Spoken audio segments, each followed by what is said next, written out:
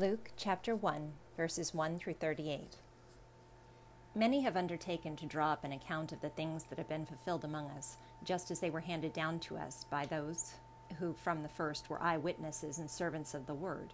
Therefore, since I myself have carefully investigated everything from the beginning, it seemed good also to me to write an orderly account for you, most excellent Theophilus, so that you may know the certainty of the things you have been taught. In the time of Herod, king of Judea, there was a priest named Zechariah, who belonged to the priestly division of Abijah. His wife Elizabeth was also a descendant of Aaron. Both of them were upright in the sight of God, observing all the Lord's commandments and regulations blamelessly. But they had no children, because Elizabeth was barren, and they were both well along in years. Once when Zechariah's division was on duty, and he was serving as priest before God, he was chosen by lot, according to the custom of the priesthood, to go into the temple of the Lord and burn incense. And when the time for the burning of the incense came, all the assembled worshippers were praying outside. Then an angel of the Lord appeared to him, standing at the right side of the altar of incense. When Zacharias saw him, he was startled and was gripped with fear. But the angel said to him, "Do not be afraid, Zechariah. Your prayer has been heard. Your wife Elizabeth will bear you a son, and you are to give him the name John. He will be a joy and a delight to you, and many will rejoice because of his birth. For he will be great in the sight of the Lord. He is never to take wine or other fermented drink, and he will be filled with the Holy Spirit, even from birth. Many of the people of Israel will he bring back to the Lord their God, and he will go on before the Lord in the spirit and power of Elijah, to turn the hearts of the fathers to their children, and the disobedient to the wisdom of the righteous, to make ready a people prepared for the Lord." Zechariah asked the Lord, "How can I be sure of this? I am an old man, and my wife is well along in years." The angel answered, "I am Gabriel. I stand in the presence of God, and I have been sent to speak to you and to tell you this good news.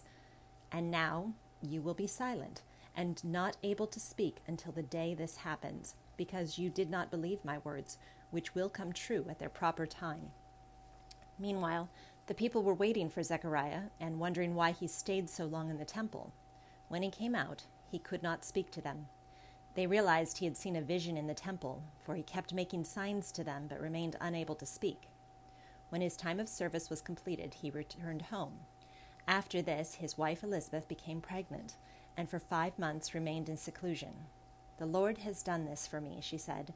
"In these days he has shown his favor and taken away my disgrace among the people." In the 6th month, God sent the angel Gabriel to Nazareth, a town in Galilee, to a virgin pledged to be married to a man named Joseph, a descendant of David. The virgin's name was Mary. The angel went to her and said, "Greetings, you who are highly favored. The Lord is with you." Mary was greatly troubled at his words and wondered what kind of greeting this might be. But the angel said to her, "Do not be afraid, Mary. You have found favor with God. You will be with child and give birth to a son, and you are to give him the name Jesus. He will be great and will be called the Son of the Most High. The Lord God will give him the throne of his father David, and he will reign over the house of Jacob forever. His kingdom will never end."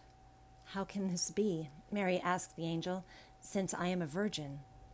The angel answered, "The Holy Spirit will come upon you, and the power of the Most High will overshadow you. So the Holy One to be born will be called the Son of God. Even Elizabeth, your relative, is going to have a child in her old age, and she, who was said to be barren, is in her 6th month, for nothing is impossible with God."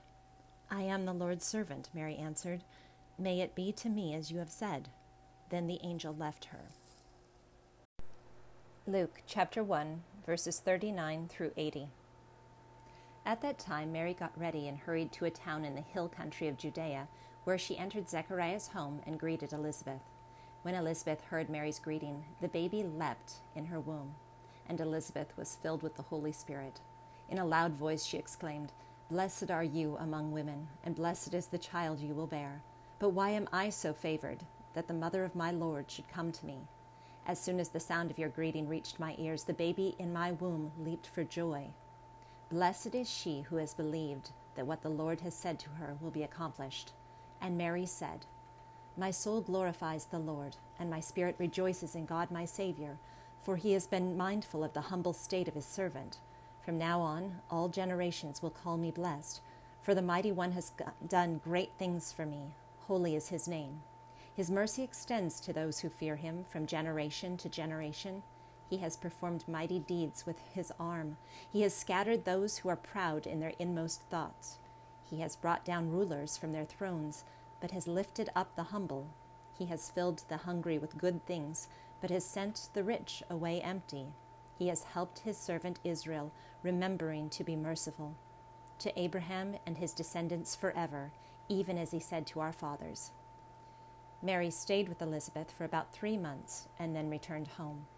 When it was time for Elizabeth to have her baby, she gave birth to a son. Her neighbors and relatives heard that the Lord had shown her great mercy, and they shared her joy. On the 8th day they came to circumcise the child, and they were going to name him after his father Zechariah, but his father spoke up and said, "No, he is to be called John." They said to her, "There is no one among your relatives who has that name." Then they made signs to his father to find out what he would like to name the child. He asked for a writing tablet, and to everyone's astonishment he wrote, "His name is John." Immediately his mouth was opened, and his tongue was loosed, and he began to speak, praising God. The neighbors were all filled with awe, and throughout the hill country of Judea people were talking about all these things. Everyone who heard this wondered about it, asking, "What then is this child going to be?" For the Lord's hand was with him. His father Zechariah was filled with the Holy Spirit and prophesied, "Praise be to the Lord, the God of Israel, because he has come and has redeemed his people.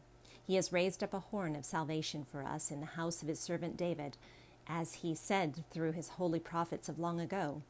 Salvation from our enemies and from the hand of all who hate us, to show mercy to our fathers and to remember his holy covenant, the oath he swore to our father Abraham, to rescue us from the hand of our enemies and to enable us to serve him without fear, in holiness and righteousness before him all our days.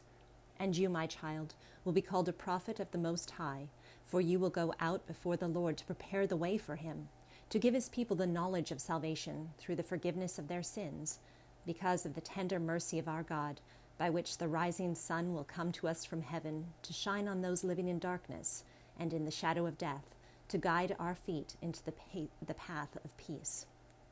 And the child grew and became strong in spirit, and he lived in the desert until he appeared publicly to Israel.